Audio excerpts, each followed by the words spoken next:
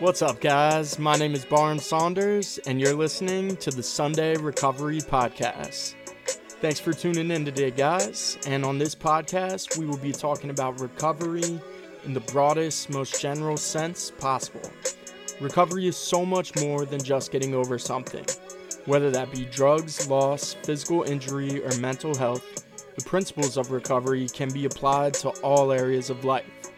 And in this podcast, we're going to be focusing on everything and anything that can cause struggles in life or cause great success in life, and how to navigate through the good and the bad times, as well as getting on the path of recovery from any and all setbacks or choices that may have led you down the wrong path. Another thing I want to emphasize is recovery is a constant progression forward. And what that means is recovery doesn't ever end. You can recover from something and then always fall right back to where you were. That's why in recovery, and especially here on the Sunday Recovery Podcast, you won't hear us talk about how to recover and be finished. Recovery is always pushing forward and striving for betterment, even when the original reason for starting recovery is no longer a factor in your daily life. Let's get it. And we're on. Dude, John, what's going on? Oh, what's up, man? Appreciate you coming on the podcast, man. I appreciate you inviting me out here, man. Of course, man, of course. Definitely been a long time coming. Yeah. I'm glad we finally made it happen. Yeah. So I want to say big thanks to everyone tuning in this week. And today's guest is a very special guest, John, a great friend of mine, super inspirational, motivational guy. Dude knows exactly what to say to get me pumped up about recovery. And that's every time, man. Oh, man. Pressure's on. Pressure's on. But yeah, man. So, I'd love for you to get into your story, share a little bit about your experience, what it was like for you in active addiction, how it was finding recovery for you. Yeah. And we'll see where the convo goes from there, man. Yeah. No, that's cool, man. Again, I appreciate you inviting me out here. I know we've been playing a little date tag trying to get this together, so I am glad to be here. Man, if I were to start from the beginning, man, that's a long story, man, because I didn't get here until I didn't find recovery until I was 39 years old. Mm-hmm. I didn't really know it existed. I didn't know anybody else was doing it. I didn't know there was another way than what I was doing, and it started early. And I would say probably, just quick background. My parents are divorced. My father left the house when I was 5, but we were always cool. That probably started, that relationship with my parents probably started one of my biggest issues that I still have today, that I'm working on, that I've started to realize through doing some work, really, like people pleasing and trying to fit in and get in where I fit in. Mm-hmm. And that was something that was it was always an issue for me, and it's carried with me my entire life up to today and what I'm doing today. My father left when I was 5, but we had a good relationship. That's actually why I'm in Virginia today. I'm from Montgomery County, Maryland. My whole family's from New Jersey, actually. Both my parents came down here, and they stayed here because both my parents went to school down here, and they stayed here. So I grew up, I was born and raised and lived basically in the same house for almost 25 years in Rockville, Maryland. And when my dad left, I don't know what arrangements my parents had when they were married. I got an older brother and a younger sister. And the second my dad left the house, my mom, I don't know, the relationship between my parents were pretty funky. And I lived with my mom. We did this was back in the 80s and the 90s, so it was like a every other weekend Tuesday night situation. That was like the deal when your parents were divorced back in the day. So I saw my dad a lot. We had a good relationship, but I knew how mom felt about dad. I knew how dad felt about mom. It was not good. I loved them both, and I didn't know what to say. And as I got older, I really figured out how to play them against each other, right? Living with mom, telling teachers, telling people, like, when something went down, you know, let's make sure, like, mom's contacted about this stuff. Let's try to get dad contacted about that stuff. You know, I'm of the age where I guess I work in schools now, so I can always compare it to, like, the kids now. But I had a healthy fear of my parents, which I don't know if the kids I work with have today. But yeah, man, I had a good life though, man. I didn't know it was weird to have divorced parents. Like, that's how I grew up. You know, I was 5, so I have very few memories of my father in my house growing up. And I just thought, like, people grew up with dad over there and mom over here. As I went through school, I had a good, like, I was into sports, big time. I started playing football in 3rd grade, and I had a good middle school and high school life. Like, I wasn't, like, my story is not the one that, like, man, school sucked, and like, I had a great time in high school. Like, Same. I had a great time in middle school and high school. You know, I had a lot of friends. I played the sports, and I was able to just use, like, I guess, all these skills, like I said, to get in where I fit in. And I was cool with everybody. But I know one of my biggest issues, that I see today, is, like, I didn't have a clique. Now, like, I had, like, there were cliques everywhere, and I come from a very diverse area and a very diverse school. And if, like, let's call it there's an athlete clique, I'm cool with, like, the main man from the athlete clique. And if look, like, culturally and ethnically, my school is very diverse. So, like, the school was often separated into what people look like and where they're from, and I was able to, like, befriend, like, people from each clique. So, like, if I were to hang out with people, I would say, like, if I were to get married, like, my wedding party would look crazy because, like, nobody would look the same. And I often found myself in these situations where, like, when I wasn't the one in charge of the get together, it was like, John, you could come, but, like, I don't know if you should bring Barnes and them tonight, or, like, you could come, but, like, let's leave the other ones, like, this is like you know what I'm saying? And I was always in that situation. I was like, damn, man, like, these are my people, but, like, y'all my people. So that's kind of how I grew up, man. And you know, my first introduction to, like, using really was it was 8th grade. I remember it clearly. Me and my boy in 8th grade, his cousin was in high school. He had the weed, and, like, that was our hookup. And it was a Friday afternoon. There was, like, a talent show going on at the middle school. We each lied to our family saying we're staying at the other one's house, so, like, nobody knew where we were.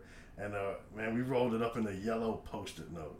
Like, we didn't know what we were doing. There was a stack of Post-it notes, shit falling out. Like, it wasn't done right. I got a headache. It was actually a really bad experience. Like, I hated it. But, like, my mentality was like, I gotta figure out how to do this because this is what people are doing, and this can't be it, right?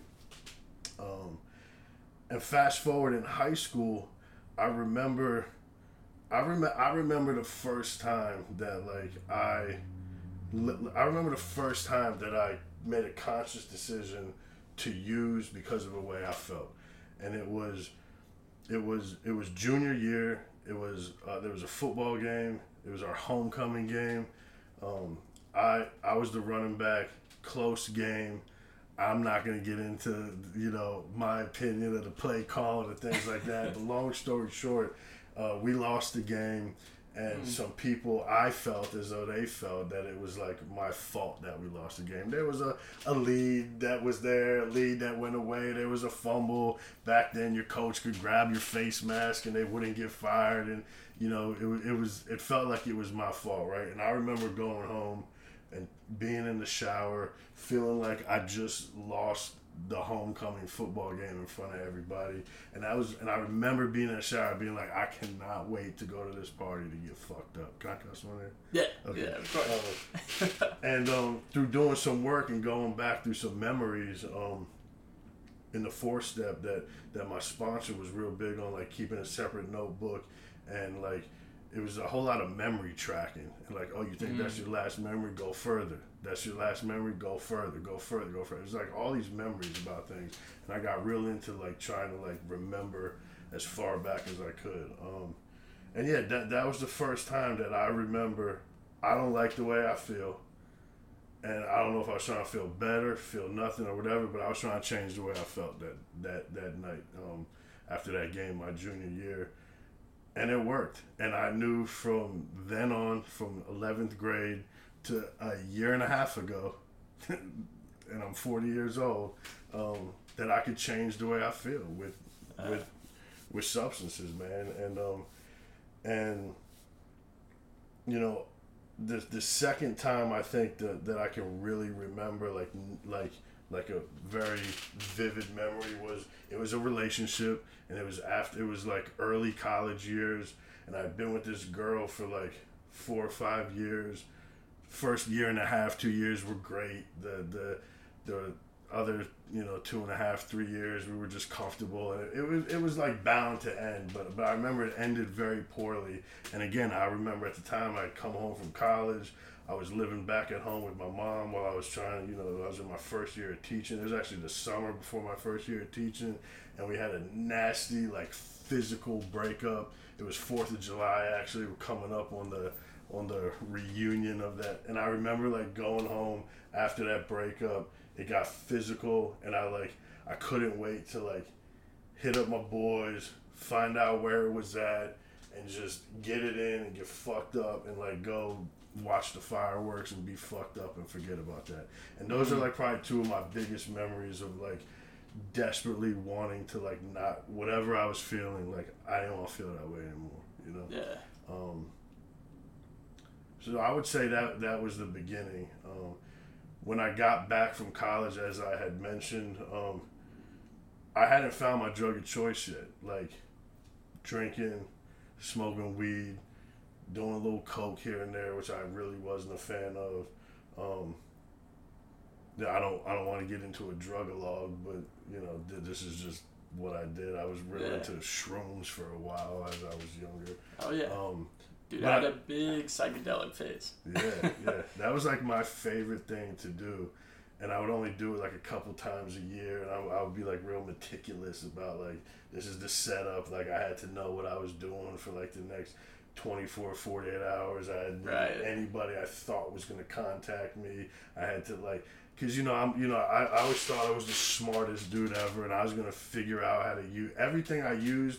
I was going to figure out how to use it the way it was supposed to be used, so that I could, do what I needed to do. And that ended on a real bad trip, and I never did it again. But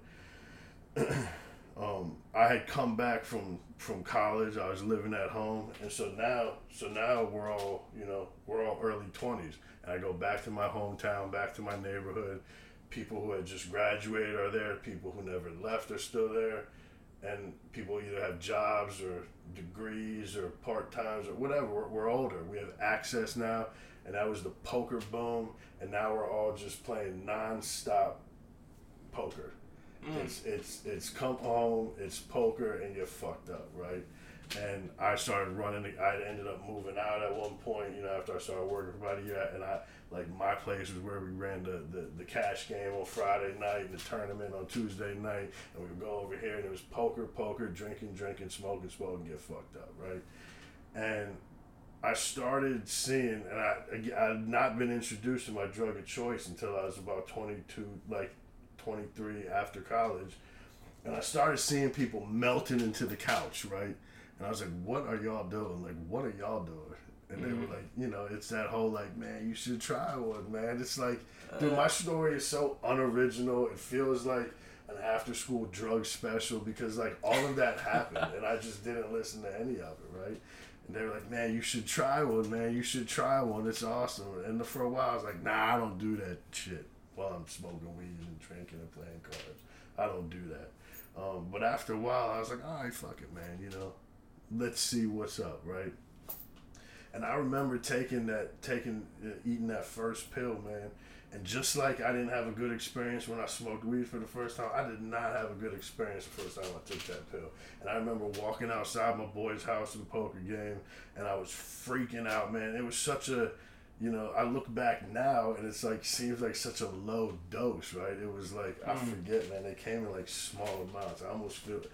But I took it, man, and I felt so bad. I was so scared that I went out back, and I was like contemplating calling 911. It was dark out. They were playing cards in there, and I had snuck out, and I was alone, and I was really trying to figure out how to get the ambulance to come scoop me up without the lights, without the alarms. I was going to talk them into picking me up. I thought I was going to fucking die, but I didn't want anybody to know where I was and what I was doing. Right? This is how I felt. It wasn't a good experience.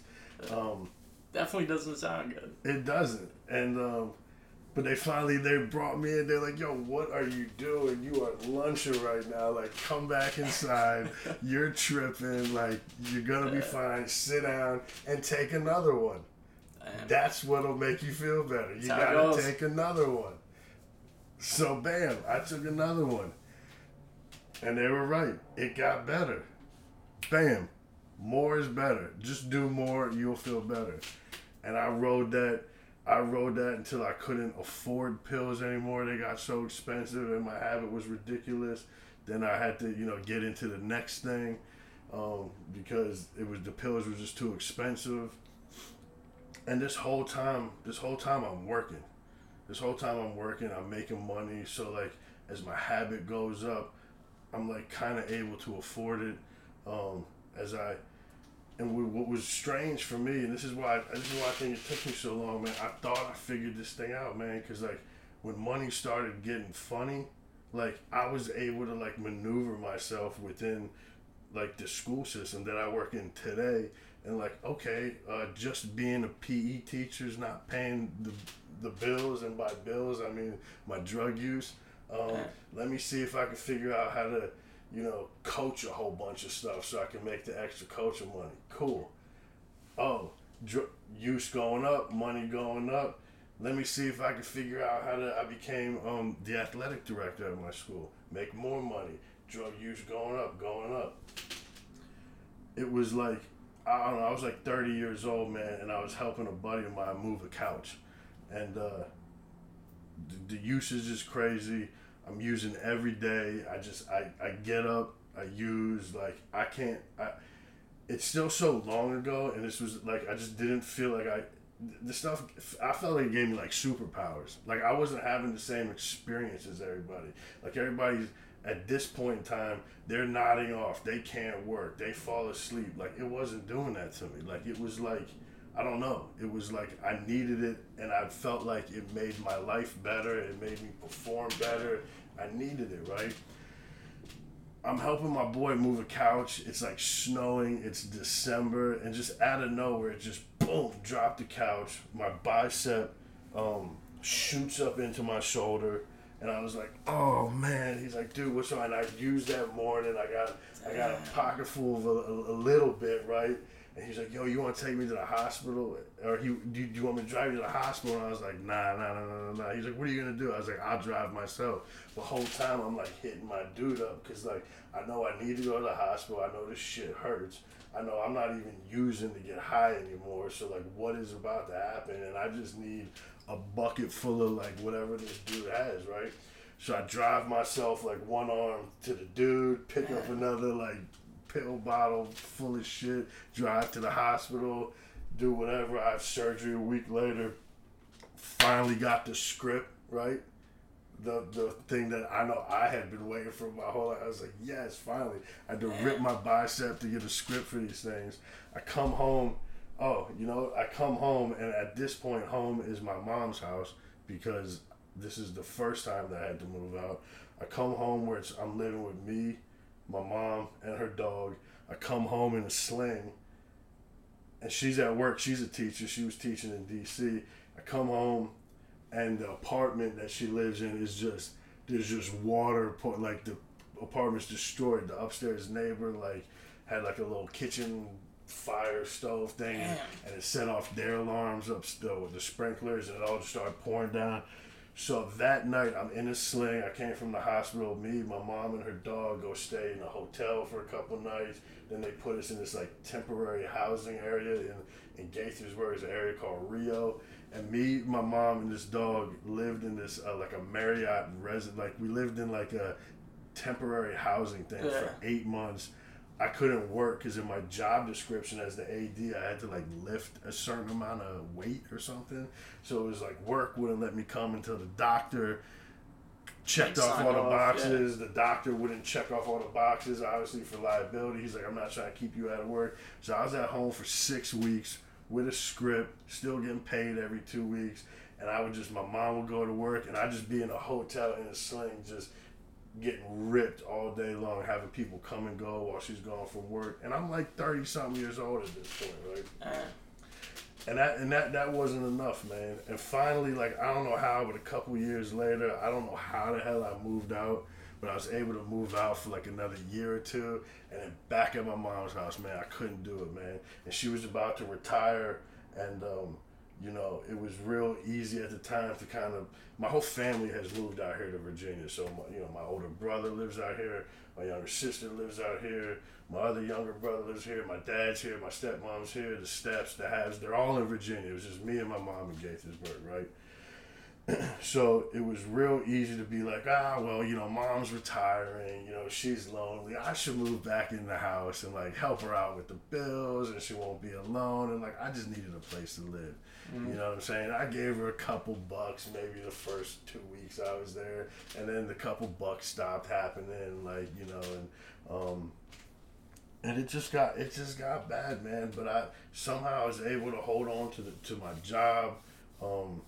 And I just thought, I always thought there were requirements to get help. I thought I had to get locked up. I thought I had to, live under a bench or live in a tent.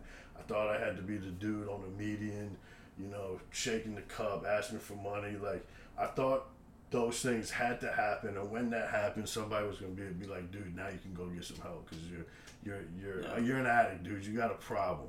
But until that happened, I didn't have a problem because I had a job and somehow I had a car. And, like many people say now, COVID hits. Boom. Okay. My job at the school was all athletics. Well, just shut down. So I wasn't even teaching. I didn't have a Zoom class. There was no athletics for like a year. Like, I'm back at home, just not in the hotel with my mom, but, 2-3 years later, I'm back in her house. I got nothing to do all day. And I'm still getting paid every 2 weeks. And I'm living at home. And I just have all day to I've never used so much than during COVID. Damn. And I remember the first time that I used something, and we know what we're doing for so long. We know what it looks like. We know what it smells like. We know how it tastes, how it feels, how it crushes, we know everything about what we're doing. I remember the first time I knew it wasn't right. I was like, this is not what I've been doing. But I did it anyway. And I called dude up and it's like, dude, what is this? Nah, it's cool, man. It's good, man. Everybody loves that shit, man. Nah. So I try to like avoid it for like a day or two, but I don't. So I go back to this thing that I know is not what it is, man. And I just, what started as an accident became nothing else worked once I started using fentanyl. And like, I knew you were talking about fentanyl. You knew I was going there, man, because like I tried to mix it up. I tried to have fentanyl on the back burner, and like if I could get the dude with the real script, and I knew they were real, and I knew it was coming from this guy at this place, I would do that. If I had the money, I would do that. That was my backup. But I kept going to the backup. Because it was cheaper and it was more, and it was cheaper and it was more and it was more and it was more. And then finally, I remember. It was like 7 o'clock in the morning. I had to go to work. There was a game that day, and I was struggling, and I was scared. I didn't know what to do, and I'm calling the that's what I needed at the end. The last 8 or 9 months, that's all I could do. Nothing else worked. And I remember, dude wouldn't answer the phone, so I went back to like the real dude, and I got as much as I could. And I have so much. If I had got caught, I'd be locked up for embezzling. Like the amount of fucking money I have taken from places that I have worked. And I remember going back. I always feel bad saying it, but I don't know who's gonna hear it. But I had come up on as much money as I could. You know, I'm in charge of the fundraising at the school. Oh, you know, shit. you go to games, do the basketball game, the football game, and you take into, I don't know if I just admitted the exact nature of some of my wrongs here, but I got as much cash as I could and bought as much of like what I used to like as I could. And I remember immediately knowing I was screwed because before I left the parking lot, I did like a lot of it, and I couldn't feel anything. And I was like, oh my God, it's 7 o'clock in the morning, and like I've already done half of it before I left the parking lot. This day is not gonna go well, man. I'm already like shook. I don't know what's gonna happen. And then of course you're on your way, and the dudes you want to call calls, and like they want to meet you all over here, and like I didn't have the money anyway, and like I was playing that game for a while, man. Yeah. Living at home, man. Finally one night I come home while I'm living with my mom. Come home from a football game where like I'm like the guy in charge, and I come home and my mom is standing there just like she was in middle school when I would get in trouble, and I knew then as a 39-year-old brought me right back to being 12, and I was like, why is my mom up? Why is she standing waiting for me? And I knew because I got shit everywhere in the house and in her house in the bathroom, and she found everything. And she had taken it all, and it was like in her room, and she was like standing like in the doorway, and like I could not wait to get home. I needed that shit, and I remember like the thought crossing my mind. I love my mom. I would never harm my mother, but the thought came to my mind like, is tonight the night that I put hands on my mom because she will not get out of the fucking way. You know what I mean? And like, I was like, damn, man, I can't believe I'm here, man. And I convinced my mom, because she's my mom, and she loves her boy, and I convinced my mom to just like give me these things like at certain times. At this point, like I'm messing. I got like stacks of stuff that people use for maintenance too. Like I'm using everything I could possibly think of at this time. And I told her that like I could not function if she didn't like at least give me like a strip of like a Suboxone at the time. So you almost had her like ration it out. Yeah, for you. I was exactly what I was doing. Wow. And what happened was, because I'm not thinking about it, she was rationing it, but then like I would go out and use, and I would forget, and I would wake up one morning, I wouldn't need it, and she'd be like, oh, you must be feeling better, because I convinced her I was going to do this on my own, right? I like called up my insurance, I got in some ILP, this is still COVID, like, so like I'm doing like this counseling things, my mom's rationing Suboxone to me, I'm forgetting to pick up the stuff that I need from her, she's confused as to like why I don't need it anymore, it's because I'm using, right? And then a couple of days later, I'm in an intervention with my mom, my dad, my stepmom, some siblings, like the worst. Like I hate having my mom and dad in the same room. Like that's like I really do. Like to this day, and we're sitting there, grown men, with the drug counselor, and they're just telling me that like you need to go away, dude. Like you're gonna die. You're like he called me. I'll never forget.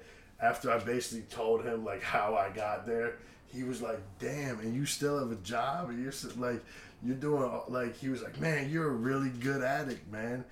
And like I've been thinking about that shit for 2 years. Like I still don't know what that dude means by that. You know what I mean? I could kind of like at first I was like badge of honor. Yeah, I'm a good addict, man. But now I'm like, yo, that's not. And that's kind of. I refused to go away. This was a guy who was in recovery himself, who's a counselor, and he was like, "You're gonna die, dude. Like, I don't know what to tell you. Like, you should go away." And I was like, "Dude, I can't go away, man. Like, do you know who I am? Do you know what I mean to everything that I'm involved in and work and family? Like, I can't leave for 30 days. This fucking world will fall apart. Like, they'll never replace me at work. Like, you know, like, and all I cared about was work. All I cared about was work. And I was like, I can't leave. I can't leave. And I tried for another 6 weeks after that meeting. I tried, and the wheels came off, man. It was probably, I mean, that was part of, like, some of the worst months of my life. But after that meeting with the counselor, I tried as best I could. I turned 39 on October 13th of 21, and Friday, October 29th, the wheels fell off. I woke up one morning, and just nothing that had worked for the previous 25 years, nothing was working that day. I couldn't move. I didn't have anything. I didn't have any money. Nobody would pick up the phone. If somebody did pick up the phone, you know, I was going to have to play that game again. We're like, can you put this on credit? Can you put that on credit? Like, just nothing was happening. And I felt so bad. Like, I was done, man. I was done. I knew I'd been done for a while. But today, that morning, you know, we talk about it now. Like, the only thing that makes sense now is saying that I was given the gift of desperation that morning to move. And I realize now, like, I don't do a whole lot without being desperate first. Like, I gotta be desperate to make like some big changes. That's just what, and I gotta change that. But like, I don't need to get to a state of desperation before I make a change. But that's where I was then. And I threw a line out. I threw a line out to somebody that I knew would help. And I probably knew they would help for the past 25 years too, but I said, if I were to go away, what does that even look like? That was the text I sent to my dad. And he said, well, why don't we call Dr. So-and-so who we met with, and let's see what he has to say. And I didn't hear from anybody for a couple hours, and it was a Friday night. It was Friday, October 29th to 21. I'm still the AD at my school. Life still goes on. There's a senior night football game that night. It's a big night, and I'm laying in my bed, and I can't move. And, like, I got to be there because, like, a lot of shit goes on, as I'm sure you know, on a Friday night in a high school if they care about anything athletics related. Oh, yeah. Somehow I get out of bed. I get to school, I go straight to the people that I know in that place that do a little this, that too. Not my choice, but like just anything. And I'm struggling. I've never like physically like tried to mask myself. So, but I wasn't masked. People were like, yo, are you okay? Like, are you okay? And I wasn't, right? And finally, this random call calls me. I never pick up numbers I don't answer, but this random number called me. I don't know why I picked it up, but I did. It was the counselor. And it's like 1 o'clock or 2 o'clock, and this is like normally when I'm getting ready for like the rest of the school to leave to set up for the game. And he was like, hey man, I hear you're having a bad day, is what the guy said. And I was like, yeah man, I am. He was like, put it lightly. Yeah. He was like, well, are you ready to do something about it? And I was like, I think so. He was like, are you willing to leave? And I was like, yeah, I'll leave. Are you willing to leave right now? Like now, like tonight? And I was like, I don't know, man. Like, I'm at work, you know, I gotta work. Like, I'm still like, you know, he's like, listen, man, you need to figure out like how to leave work. Go home, we'll have somebody waiting for you. And just like, again, in that moment, man, I was tired, I was done, like, I was fully aware of how fucked up things were getting, like, and like, I've been quick to understand what was happening inside as well, like, because the outside piece that a lot of people, like, clearly the outside's fucked up, clearly the outside wasn't fucked up for me in all areas that are, like, visible to everybody else. I spent my entire life trying to live these double and triple lives and put on every mask on top of mask on top of mask. Like, people talk about being a chameleon. Like, I was a chameleon, like, with a mask. Like, you know what I mean? Like, I'm already, like, changing for the environment, and I put on a mask there to, like, because even once I get in there, it's different, right? And I went home, man, and my dad was there, met me out front of my mom's house, and drove me to this detox. And Matter of fact, this is actually a piece too. We're on the way to I was wrong. We're on the way to a treatment center that like it was just gonna be treatment. You're gonna go here and detox at the treatment, and we're like kind of on the way there, and to get a call, and it's like, nah, you can't go there. There's no bed or whatever. So it was like, fuck, man. So we go home, and like I'm thinking, like this isn't gonna happen, man. I was ready, man. I was ready. I knew this wasn't gonna work. And I'm sitting there in my mom's house. My dad is there. It's me, my mom, and my dad for the first time in my mom's apartment. Like, it was so weird, man. Like my mom, my dad, and me have not. Like my dad's never stood inside of like my mom's house since he left when I was 5. I can't remember a time. They're standing, it's the three of us, and we're talking to somebody from some treatment center up in Pennsylvania, and they're like, you can come here, but like you can't come here till like noon tomorrow. So can you stay in the house tonight? Can you be all right? Can you just be all right for tonight and like just get up tomorrow, and like if you can get here tomorrow at noon, like you're in. And I just kept saying, I was like, no.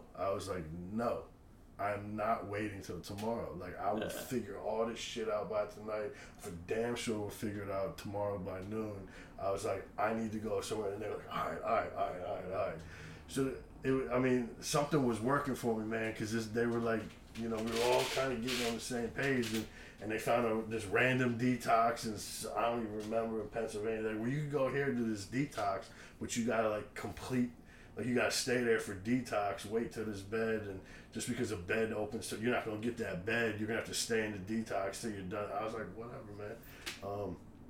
So I went to this detox, and I was there for like a week. I went there on a Friday, it was great, and then a week later that Friday I got picked up, and I went to this treatment center up in Pennsylvania.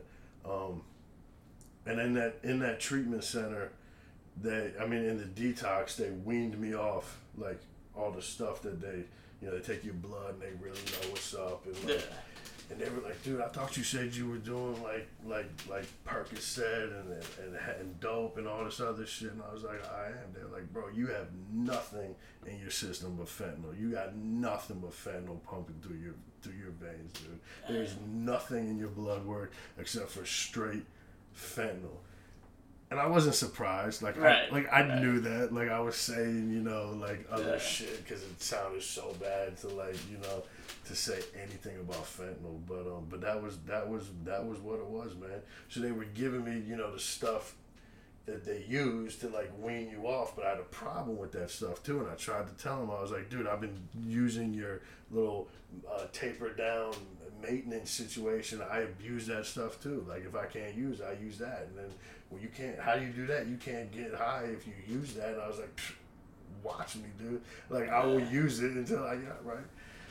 And I remember, like, I had 2 days left, and I was off everything finally. Like, I was done with their program, and it was like, I was so nervous about like the day I took my last dose, and I knew like the next day was gonna be the first day in years that I had done nothing. And I was so scared, and it was all right. I mean, it's probably still in my system. Yeah. And they were like, yo, you're gonna get picked up tomorrow and go to this, they'll drive you to the treatment center. And I was so scared because I had tried to kick before, and I know how it works. You stop for a little while, like, still in your system, but it gets bad like hours later, like days later is when it gets worse and worse and worse and worse, right? And I was like so scared. I was like, dude, I can't sit in a 3-hour car ride with nothing. Like, I don't know what's gonna happen in that car. Shit gets worse before it gets better when it comes to that stuff. I was tripping about that car ride, but it was all right, just like it was the day before. So I get there, and I'm like 2 days clean, right? No. And when I get there, they wanted me. After hearing everything, they were like, well, you're gonna go on maintenance. And I had a big argument with this place about maintenance because I knew that, like, for me, I could not go back home on what they were trying to give me because I had a problem with it. So they're like, all right, we'll taper you down. So I knew because they put me in the drug unit of this rehab, and everybody there was on maintenance or whatever. So I knew everyone's taper schedule. I realized on the third day, when most people are tapering down, I'm still on like this dose. And they're like, dude, they're keeping you on it, man. They're keeping you on it. So I like. Damn, that's kind of crazy. It is, man. They kept you on it without even telling you or asking you or anything like that? So it took me like a couple of days. I was like, I'm trying to meet with the doctor. I'm like, yo, I said I want to come off it. They're like, listen, man.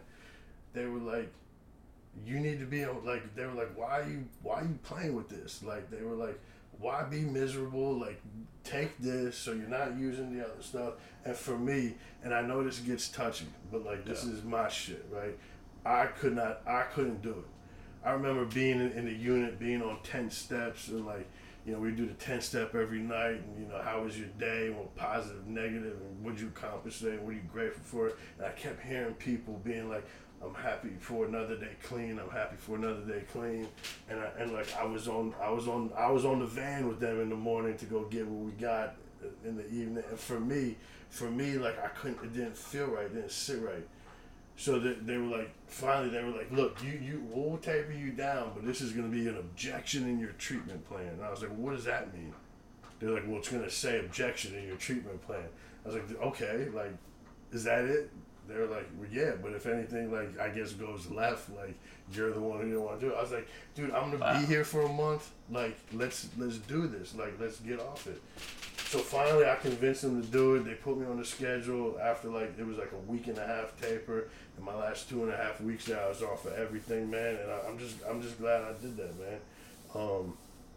Because, like, for me, I really needed, I could have been convinced. So, like, I could have been convinced that. Dude, what was that like when you had to have that conversation of, like, convincing them to let you taper off? So I'm assuming it was, like, Suboxone or Methadone, right? Suboxone, That's, like, mind-blowing to me that they were pushing it so hard to not let you taper off. They push it. Wow. I mean, they push it. I think they want you on it. And again, I know this gets dicey, man, for some people, but like, I couldn't be on it. Yeah. I didn't want to be on it. I'd been on it. I knew what it was. Like, I got high off Suboxone. I felt good off Suboxone. I know people who've gotten high off it. I was doing some wild shit with Suboxone that I don't think a regular person does. I know one of my boys was fucking dissolving that shit and shooting Suboxone. He fucking OD'd in front of his daughter, and his daughter, who just turned 13 a year ago, she's dead because she OD'd. And she saw her father OD off shooting Suboxone in their bathroom, man. So, like, I wasn't messing with it, man. And again, that was just me. But,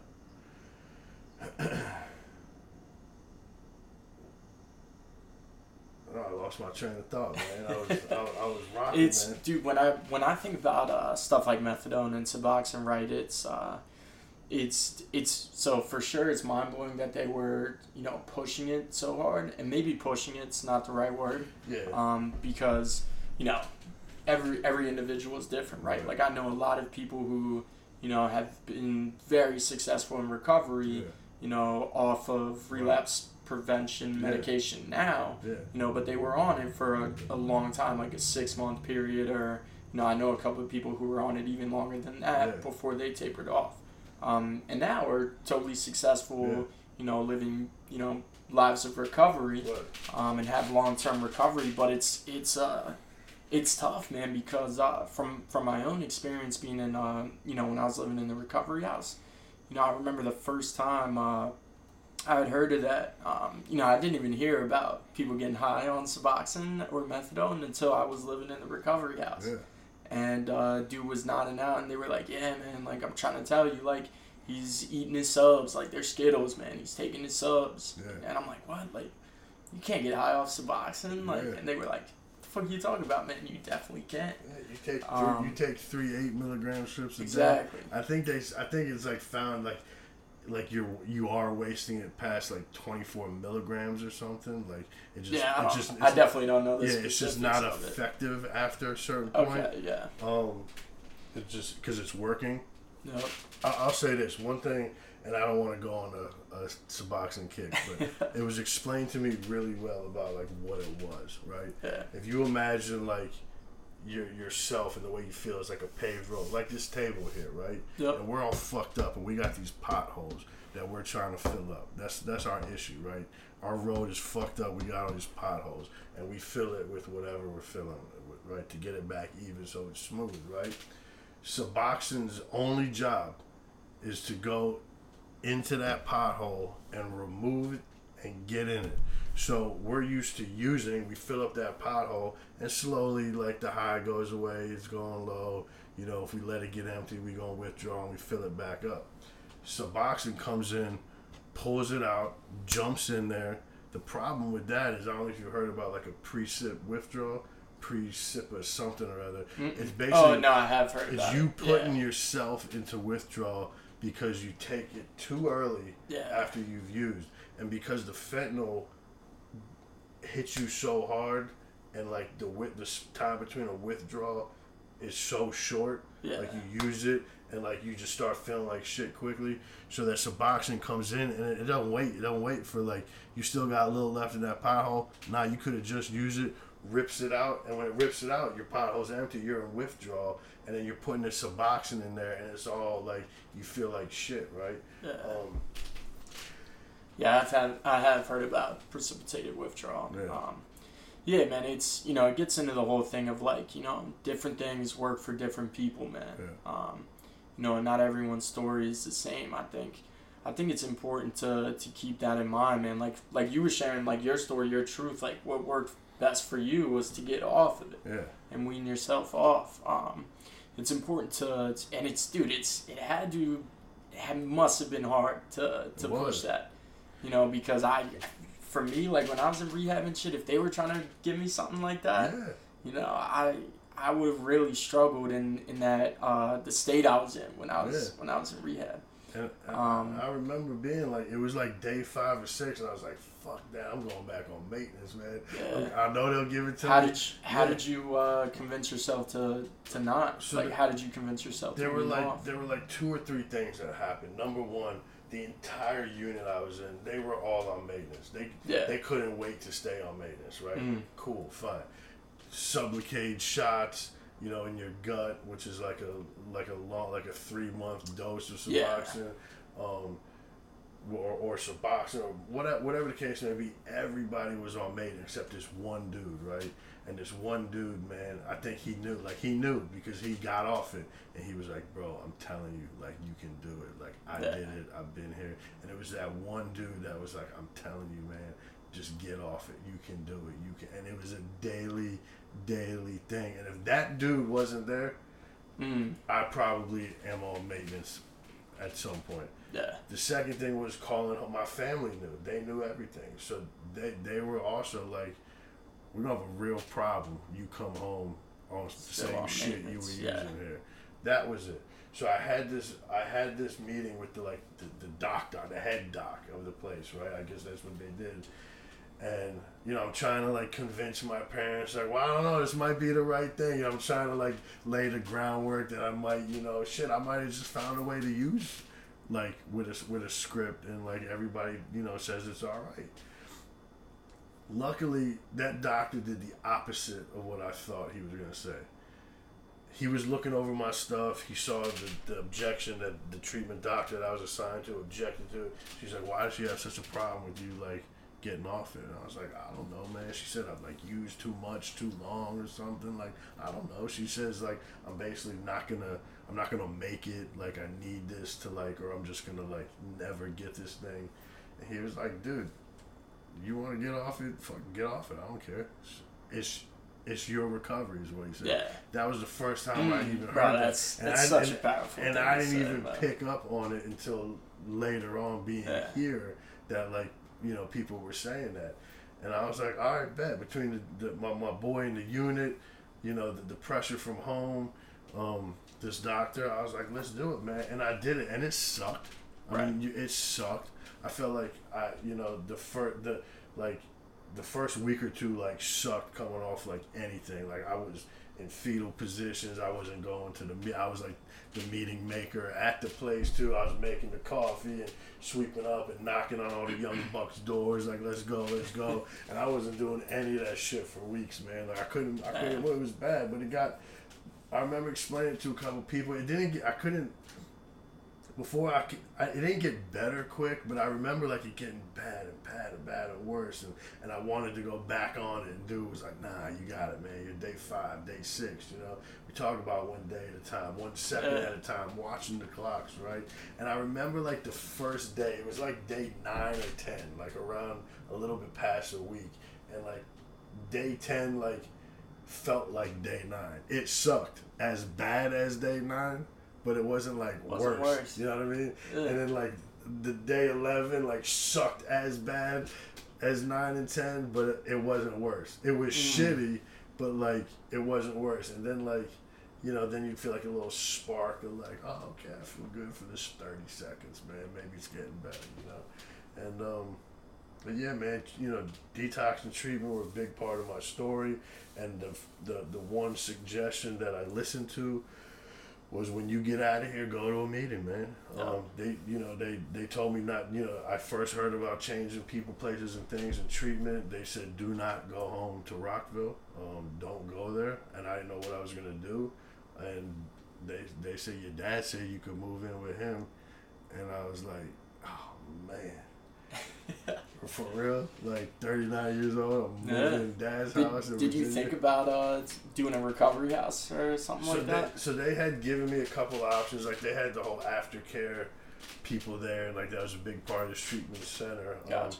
And they had given me 1 or 2 options, and so I still have this job, man. I came in with a job, and they were trying to find me, like, I don't know what you call them, but like these, like where you could work and where you weren't going to be on like restriction, and you could have a car and you could go to work. And they were all in Baltimore, or they were in Rockville. And I live in Rockville. The school that I worked at was like around the corner from 2 of these places, and I was like, I ain't going to any of those places in Rockville. And I was like, and to be honest, like, and I wasn't willing at the time. I was like, I'm not commuting from Baltimore to Montgomery County, back to Montgomery County to Baltimore, and then trying to do this recovery thing. And they were like, well, here's the option. Your dad and stepmom said you could live with them. And I was like, cool. And while I was in treatment, I resigned from my job as the AD, because that was another thing that I knew, like hearing about like recovery. And when I got out of there, I was like, I can either go back to work and back to life, and like think that I've cleaned myself up this month and I'm going to be able to jump right back in where I left, or I can find something different, right? Luckily, I had a pretty good standing in the school, in the county. I've been there 17 years now. I know a lot of people who have scattered and gone to different schools, and I was given an opportunity to go to another school, a different job, Monday through Friday, 7:30 to 4 o'clock-ish. And after 4 o'clock, shit ain't my problem. It's not Monday through Saturday like athletics. I'm not there all night at games.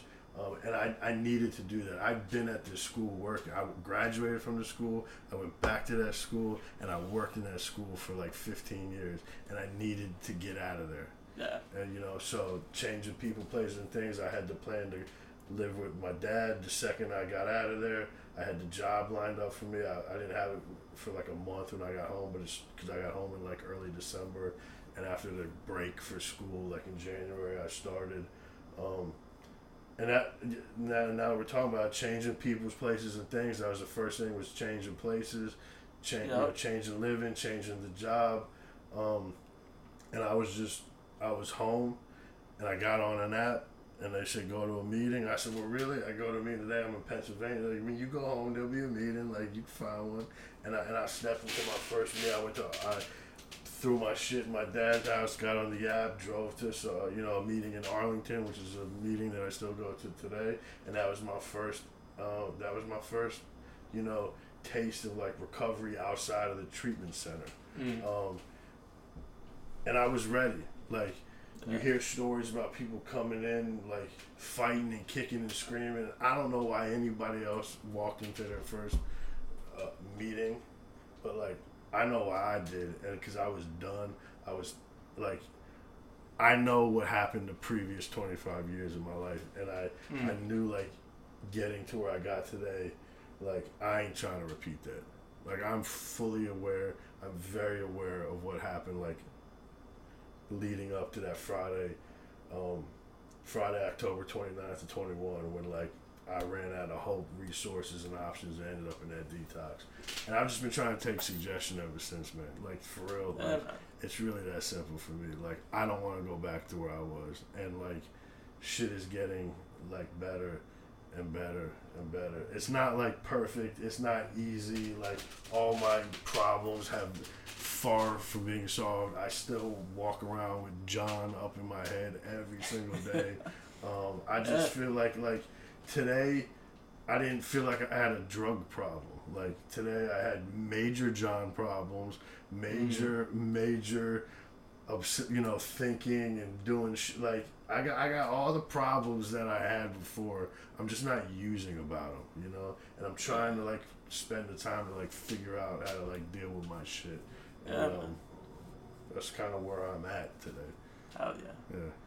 Dude, I can't even begin to, express my gratitude for you sharing all that, man, and really getting honest about all that stuff, man. It's, dude, one of the biggest things for me is what you just said there at the end. Like, realizing, like, this thing is way more than just the drugs. Yeah. Like, I thought I had a drug problem, for sure. Yeah. Whole time it was a me problem. For sure. And it's wild to, come to that realization. I feel like I come to that realization more and more every day. Yeah. Every day when, stuff happens in my life that, I feel some type of way and I want to act out on it. And I'm not using it anymore. So what's going on? Yeah. There's a lot of personal development work, and you talked a lot about being self-aware too, and about playing the tape all the way through, looking back at those memories. Dude, when you were sharing the stuff about, being in high school and remembering, that first time when you used to avoid your feelings. Dude, I can relate to that so much. Similar situation for me, man. I started drinking and smoking at a young age, man, and I just remember, like, my freshman year of high school, man, like, first time I smoked was in 8th grade. Smoked weed. I had a little different story than, I wasn't smoking out of what'd you say, a Post-it note? Yeah, man, first time I smoked weed, it was a bong. And, similar situation, right? When I was growing up, like middle school, high school, man, I was always hanging around with the older kids. And, dude, you said something that rang so true to me about that first time you smoked weed, man. You didn't even like it that much, but it's what everyone was doing, so I gotta figure out how to do this. Yeah. That simple saying, man, I feel like that's how I lived my whole life. This is what everyone's doing, so I gotta do this. Yeah. Or, this is what I have to do to make others view me or think about me a certain way, because that's how I base what I would think about myself. Dude, talking about living those that chameleon lifestyle, man, it's real, bro. Yeah. It's really real. Felt like I lived so many different lives, and it was all based around how I wanted others to think of me, simply because that's how I would think about myself, right? So I wanted to, in high school, man, I lived by the work hard, play hard mentality. I was also in sports, 3-sport athlete, played. So I started out playing soccer, then I switched to football. I got tired of getting red carded, man. So yeah, I want to hit people. Like, let me switch over to football. Yeah. I wasn't crazy good at it or anything, and I also swam and played lacrosse, right? So, I felt good when the athletes wanted to hang out with me, right? And then, I also felt good when my parents thought that I was getting. Notice how I said thought that I was doing well in school. Yeah. Not because I actually was, but I was able to finesse and cheat on assignments here and there, and. As long as I thought that my parents thought that I was doing good in school, set myself up to go to a good college, then I felt good about myself. So it's just that constant need to, be viewed a certain way, because I didn't know how else to view myself. And back to the whole, that whole, first experience of using to avoid a feeling. It was freshman year, right? My homecoming date. I wanted, I had a great time at homecoming, all this, whatever. But I wanted things to happen between me and her. I thought that was my girlfriend. I thought we were about to, get into a relationship. Like, this is my boo. And, the whole time, like, it's not what she had in mind, bro. She did not know that I was her boyfriend. And, man, I remember being so hurt. Just hearing she went out to a party and did whatever with another guy. And, man, I remember, just like you said, man, almost instantaneously, I was like, oh, like, this feeling sucks, and all I have to do is get fucked up, and then I'll feel good. And man, right from there, man, it just took off. Like, at the end of my road, man, for me, dude, the only time I genuinely felt good was when I was as fucked up as possible, because then I didn't feel the guilt and the shame and the regret for all the stuff I had done. Right. And it was, for me, it was just a constant cycle. So, dude, I'm curious to hear when, what it's like for you now when you have those feelings of, like, oh, like, I'm dealing with this feeling, shitty feeling, whatever, regardless of the situation. What's it like for you to, that saying, like, play the tape all the way through? Because, dude, I struggle with selective memory big time, right? It's so easy for me to remember the times where substances made me feel good. And the fun times, the crazy parties, the wild stories. Like, bro, like, I'll remember that shit way before I remember what it was like to overdose and almost die. Because I don't like remembering that, right? So what's it like for you today to be able to get those feelings and tell yourself, like, using is not going to make it better? Yeah, well,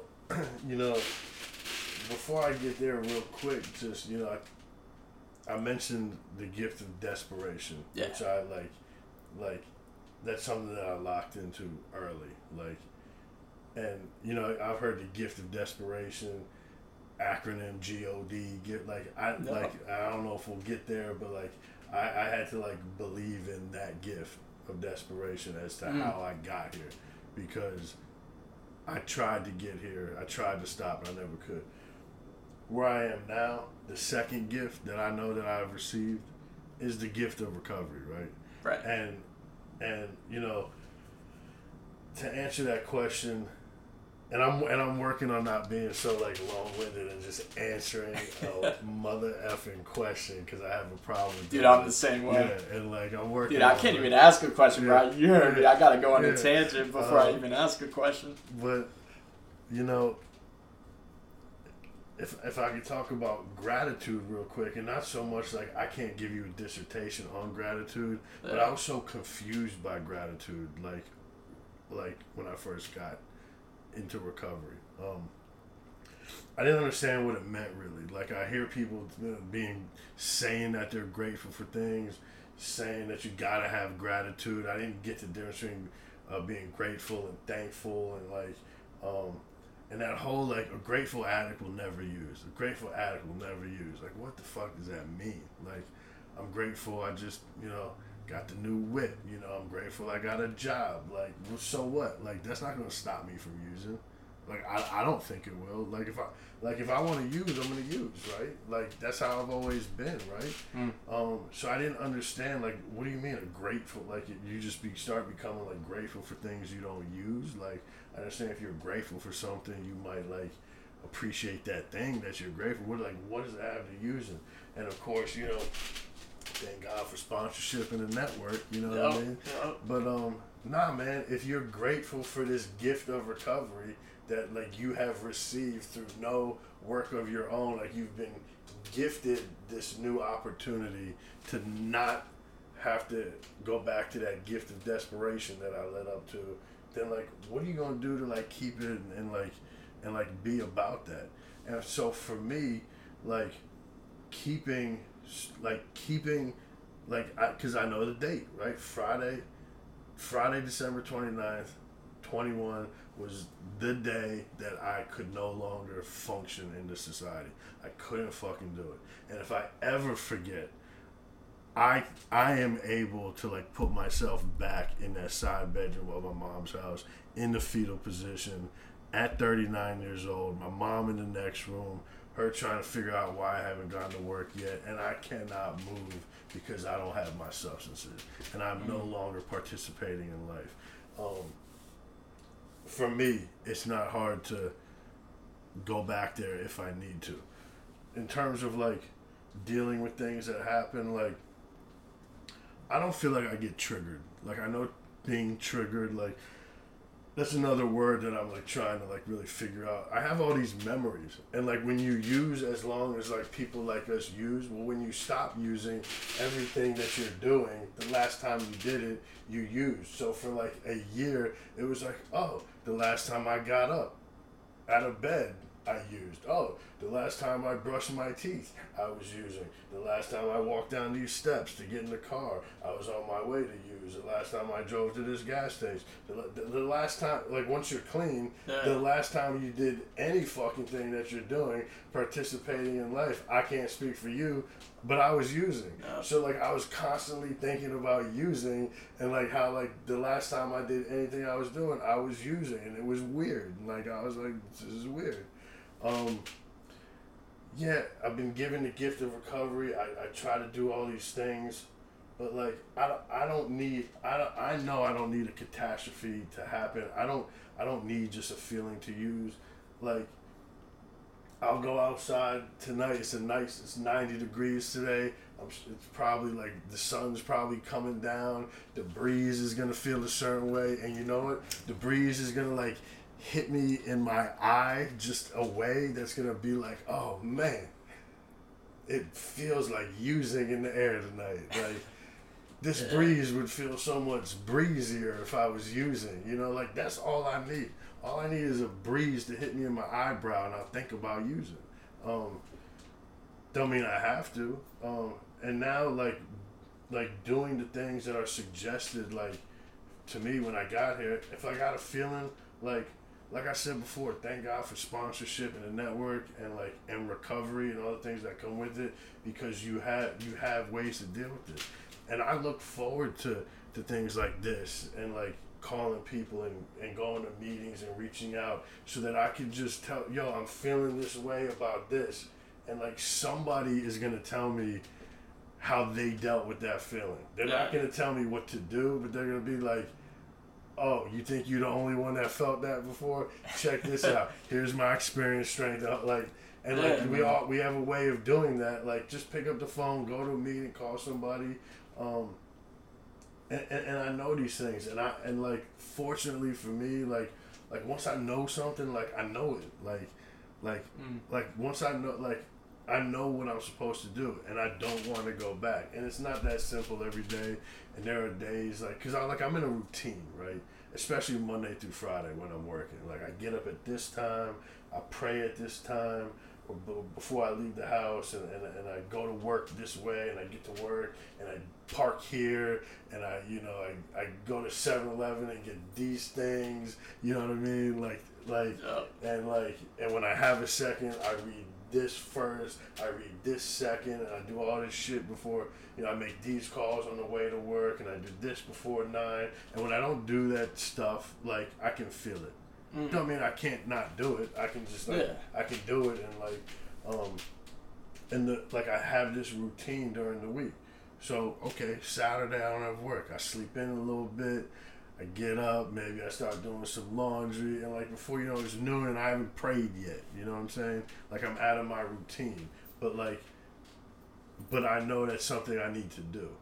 I know it's not some event that I need to do at this time, in this place, this way, and I can stop what I'm doing and pray at any time. I can stop what I'm doing and read these things out of the book, they got it on the phone, so again, to answer those questions, man, dealing with feelings without the use of drugs is bro, it's for me, it's just it's recovery, man.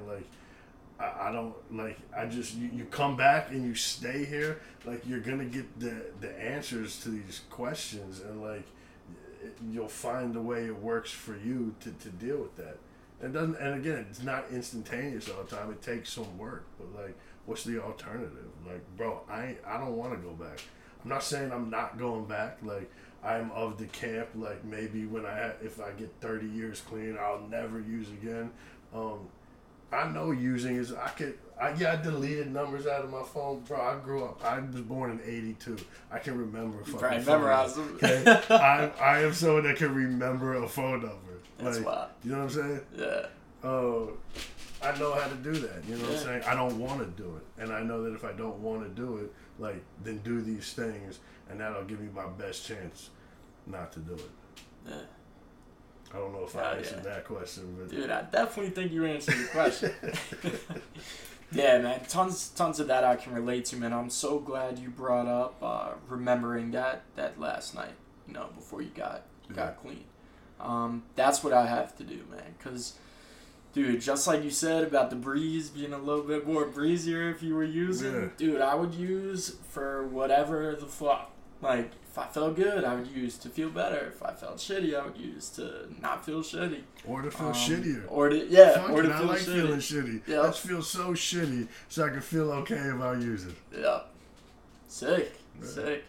Yeah, man. It's so, for me a big one is I'll get off a long day at work, right?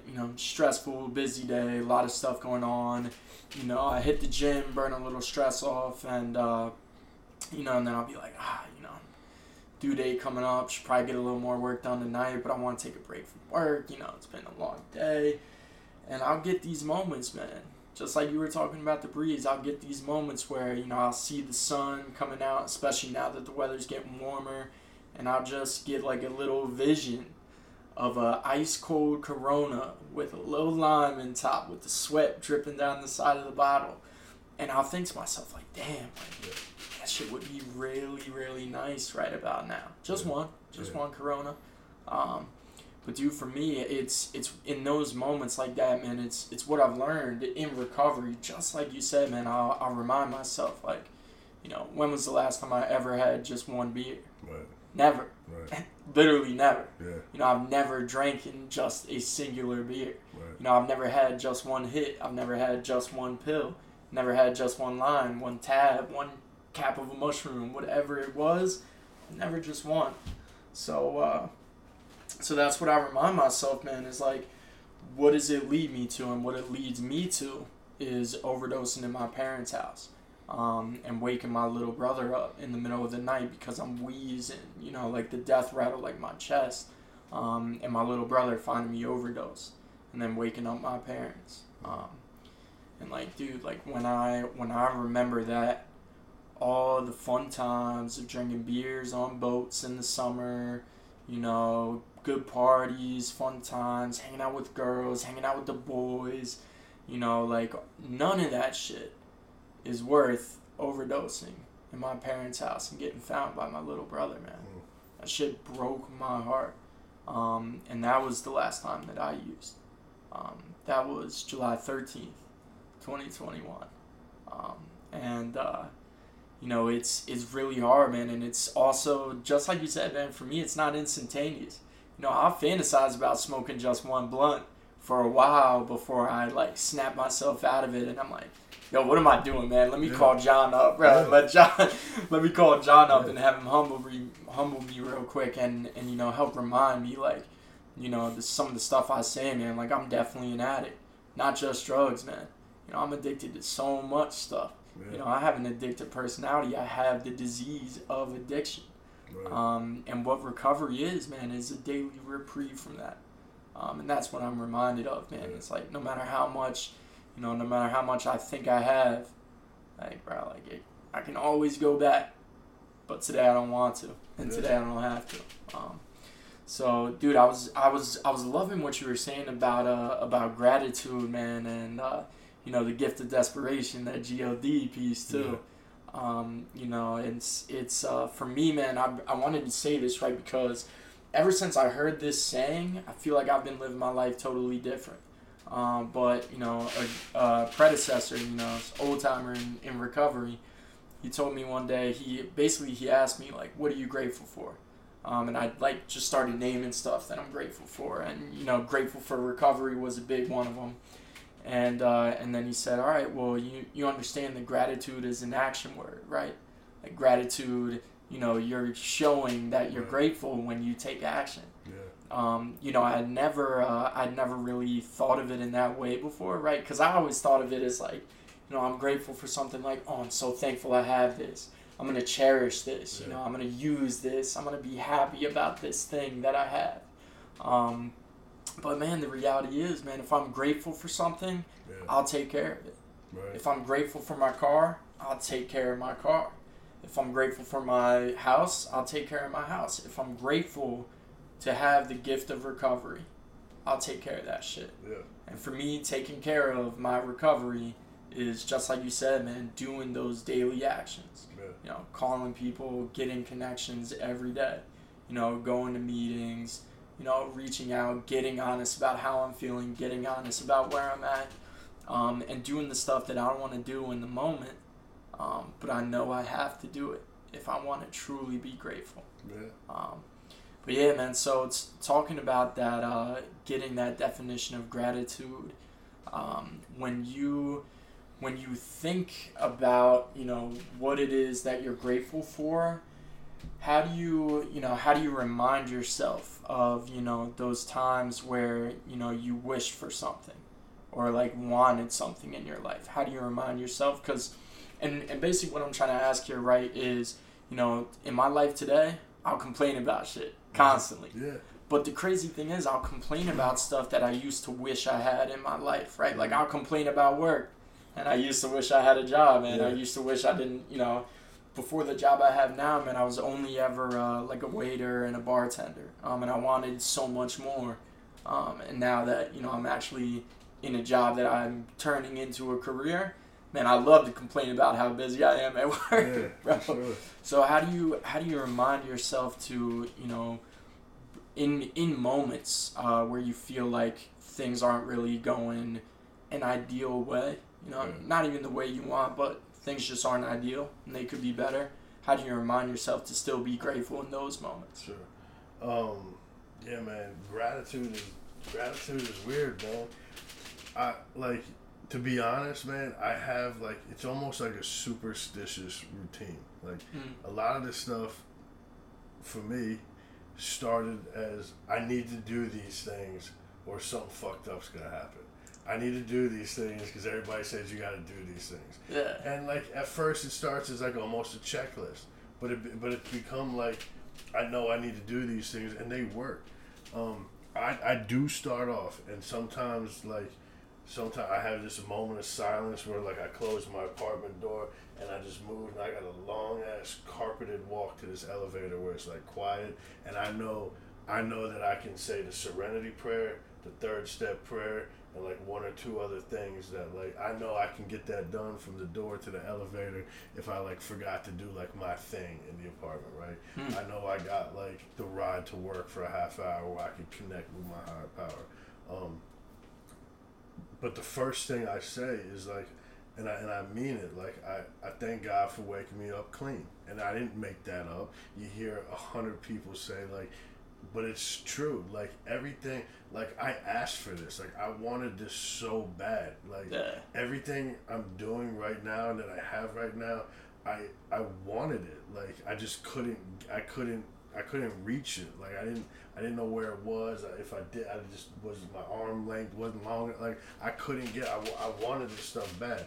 And to be honest, a lot of times I don't realize that I need to practice gratitude or find some things to be grateful for until I'm being ungrateful. I know I got friends that wake up in the morning and do gratitude lists, and I've heard about gratitude lists, and I've never done a gratitude list. Maybe I need to start doing that. But when I find myself feeling, bad about something, bitching about something, annoyed with something, stressed about something, ungrateful for something, I do know that I gotta spin it. I gotta spin it with some positivity. I gotta remember where I came from, and how can I show gratitude for this thing that's that I'm being really ungrateful for. You said it with take the example of a car. You have a car and you're grateful for a car, you keep the car clean. But not only that, you drive the car. If you're grateful for this car and you leave it sitting out in the parking lot, what are you doing with it, right? You're grateful for this home, you keep it clean, but if you're stuck in the house one night, no, you ain't stuck in the house. You got a sweet ass apartment here. It's nice. You're grateful for the apartment. So I'm gonna kick it in my apartment with my fucking drawers on in my apartment because I'm grateful for this apartment and I'm gonna use it and I'm gonna be grateful to be here and like hang out in the apartment, right? Mm-hmm. So like it is this action of like doing something to show the gratitude, the appreciation for this thing that like you're lacking at the time, you know, for me. And like I said, a lot of that doesn't happen until I feel myself getting like off kilter and like I know it's me being ungrateful. I have a much easier time telling other people they're ungrateful for shit when they complain to me. I'm like, oh, you need to make a gratitude list. And I ain't never made a gratitude list. Oh, you're ungrateful, man. Last week you were talking about, I need money. Now you bitching about your boss. Like, you know, like, and it's much easier to see it in others. Yeah. But like another gift of this program is having each other in our lives so that like when I talk to you and like you hear me being ungrateful, you could be like, bro, and I could be like, yeah, man, I guess I'm tripping, man, and I could do something about it. And I think like the key for me is like I said, man, I don't have the answers to everything. I've only been in recovery for a year and a half, but like I know that there's things to do because it's been pounded into my head daily. And I'm grateful. Like I'm gonna say it. Like I'm grateful to be here today because like I didn't know. Like I often find myself like feeling grateful and like the gratitude is the action. But like there's a meeting I go to on Sunday mornings, and I started going to that meeting because my sponsor was going there. But I started going back every week because the trip that it takes me down to GW Parkway. And on Sunday morning, if it's nice out, like I just enjoy being in my car on GW Parkway. I don't know what it is, in the morning, seeing the water on the left side and the buildings, and it's like, dog, I have those moments before I got here. I wasn't looking out the window, you know what I mean? I was like straight ahead to like where I was going, and like those are the types, like I'm grateful to be able to wake up on a Sunday morning, go to a meeting, go get in my car, like go see people, like, and I'm doing it. Like I'm not laying in bed saying like, oh man, it's so good that I had the time today that I could go to a meeting, I could drive down the street that like I could go do. It's like, but like I get up and I do it, and I do it, and I do it, and I do it. I try to do it, and to me that's the gratitude piece, is like putting into practice all these things that I say I'm grateful for, then go be grateful for them and do something to like show that. And like I said, a lot of it comes from I don't realize it until a fucked up feeling is creeping up. But whatever it takes, like, all right, fine. If it's knocking on my head, like, dude, you being ungrateful, all right, cool. Now I know. I know, and I know I can do this, and I'll probably feel better about it. Hell yeah. I love that, dude. I really do, man. It's, it speaks volumes being able to, come to these sort of realizations today. Yeah. Dude, something that I want to say is, like how you were saying, like, you would never look out the window before, right? You straightforward tunnel vision, your guy you're going to, what you gotta get, what you gotta do. Dude, I was that way for so much stuff. Like, just this conversation that we're having right now about gratitude, like, bro, like, if I wasn't, like, like, super fucked up, like, come on, man, let's talk about that stuff later after we're high. Yeah. You know what I mean? Yeah. Like, I would never have conversations like this. Yeah. I would never even care to try and become, like, introspective or anything like that, or try and learn about why I do the shit I do, right? I used to say, like, I do what I do because I like doing it. Right. Simple as that. And I used to think it would genuinely be a waste of time to try and look into it deeper. Yeah. And man, like today I see that's why I was so lost for so long. But yeah, man, dude, I appreciate it so much, Sean. Is there anything you wanted to go into further? Dude, time flies on the pod, right? I bet. We've been going for an hour and 20 minutes. Have we really? Yeah. Damn, I feel like I just sat down. That's what I'm saying, dude. Yeah, I just took a couple sips of the water. And, shit goes by fast, man. I mean, this was great, man. It really was, man. I've learned to like appreciate this life that I have, man. Yeah, man. And this podcast is about recovery, and like my life is about recovery now. I'm trying as best I can every day to like build my life around recovery. Like I gotta I gotta work. I gotta go to work. You do need a couple bucks to like operate, right? For sure. But like work, family commitments. Like I'm not married. I don't have kids, but I got siblings. Both my parents are here, so like I try to be available to my family. I try to be available to people that I've met, in recovery. I gotta go to work. Other than that, like I'm trying to build my life around recovery because I understand how important recovery has been to where I am today. Nothing that I'm doing today, my life is so different than it was 18 months ago. I live, changing people's places and things was the first thing we talked about. I live in a different place. I drive a different car. Have a different job. Same.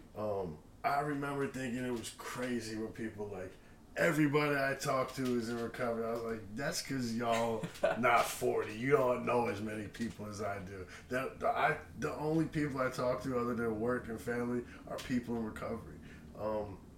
My life, I'll say this last thing, man. One of the things that I love about, sponsorship in this process is like, I'm part of like a sponsorship family that like, that I've like gravitated towards their their approach, their attitude towards recovery, and I like to call them pillars, and like I don't even think he knew he was doing this when we first like got together, but he said like some things that he was about, and like I think he was trying to make sure that he understood like what was about to happen, like this wasn't gonna be a sponsored by name thing, like, and one of the things that I said, among other things, were it was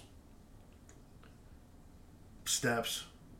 We're going to do this. We work steps. Steps are a part of our life, right? But it was perspective, lifestyle, and village is what he told me, man. And that lifestyle piece, and it's all like the perspective. Like this whole thing is about perspective and just me getting and appreciating other perspectives. I came in here like realizing that like my perspective has been jacked up, so I want a different perspective. I need a different perspective, even if I don't agree with it. Like I need someone, like I can only see things one way. Like please, somebody tell me, give me something, and if I don't agree with it, fine, but like give me that perspective and I'll try to give you perspective. But that lifestyle piece, man, like hooked me, and because it is like, this is a lifestyle, man. Like, these are the things I do. These are the people I hang with. This is what I built my life around. It's a lifestyle. Like, and it's I try to make it that simple. Oh, the family's like, are you going to keep doing, like, how long are you going to, how long, like, remember when you were like asking me for like the papers and like, do I have a sponsor, and like, did you go to those meetings, or like y'all were pressing me out for like 2 months. Now y'all think I got it, like, but yeah, man, I just this has become a lifestyle for me, and I wouldn't have it any other way, to be honest. And all I gotta do is remember that day, man. Hell yeah. And that day is not my clean day. That day is when I left, and like I said, it took me a minute to like. My clean date is the first day that I got off of everything, and that my clean date is November 17th. That day that I left was October 29th. So it took me a few weeks to like figure that part out. But man, I appreciate you asking me to come out. Oh, dude, I appreciate you coming on the pod, really, man. And thanks this so much, is great, man. Yeah, man. I love you, man, and thank you for inviting me out here, man. Thanks, man. Love you too, man. I definitely got a ton out of it, man, and we'll definitely make it happen again. Yeah, for sure. But yeah, man, I'm so glad you said that, man. I feel the same way, bro. My life is so different from the way I used to live, and I wouldn't have it any other way. Yeah. It's something else going on out here, man. Something's happening. Something's and happening. I ain't gonna try to figure it out too much. I'm gonna just roll with it. Yeah. But hell yeah, I appreciate it, John. Yeah. Thanks again, man, and thanks to everyone who tuned in. It's a great way to wrap things up for today, and we'll see you guys all next Sunday.